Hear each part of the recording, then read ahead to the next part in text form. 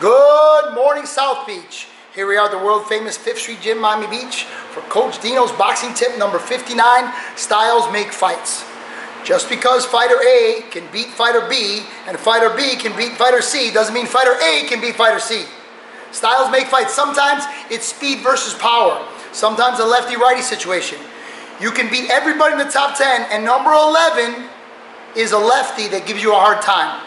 That's why you see many of the current world champions have 200, 300, 400 amateur fights for you to get a chance to really see every different type of style.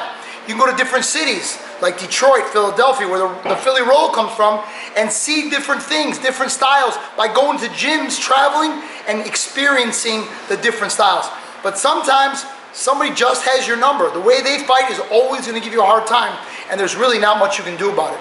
The great fighters somehow find a way to overcome that, along with their team. Many times it's all about the promoter and the manager picking out the right fights for you.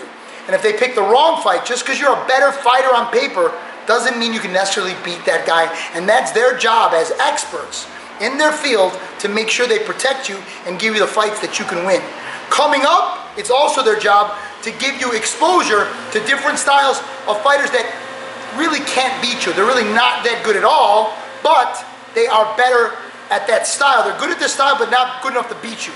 So you get exposed to it. They probably give you a hard time, but in the end, you wind up getting the victory, building up your record, building up your resume, building up your exposure, your knowledge as a fighter. All these things are just as important as speed, power, endurance, and everything else. So to be a winner, you have to cover all your bases, be firing on all cylinders, and sometimes that one little ingredient can be enough to derail your career. So it's important that you make yourself aware of styles and get exposed to as many as possible. And that is my boxing tip of the week.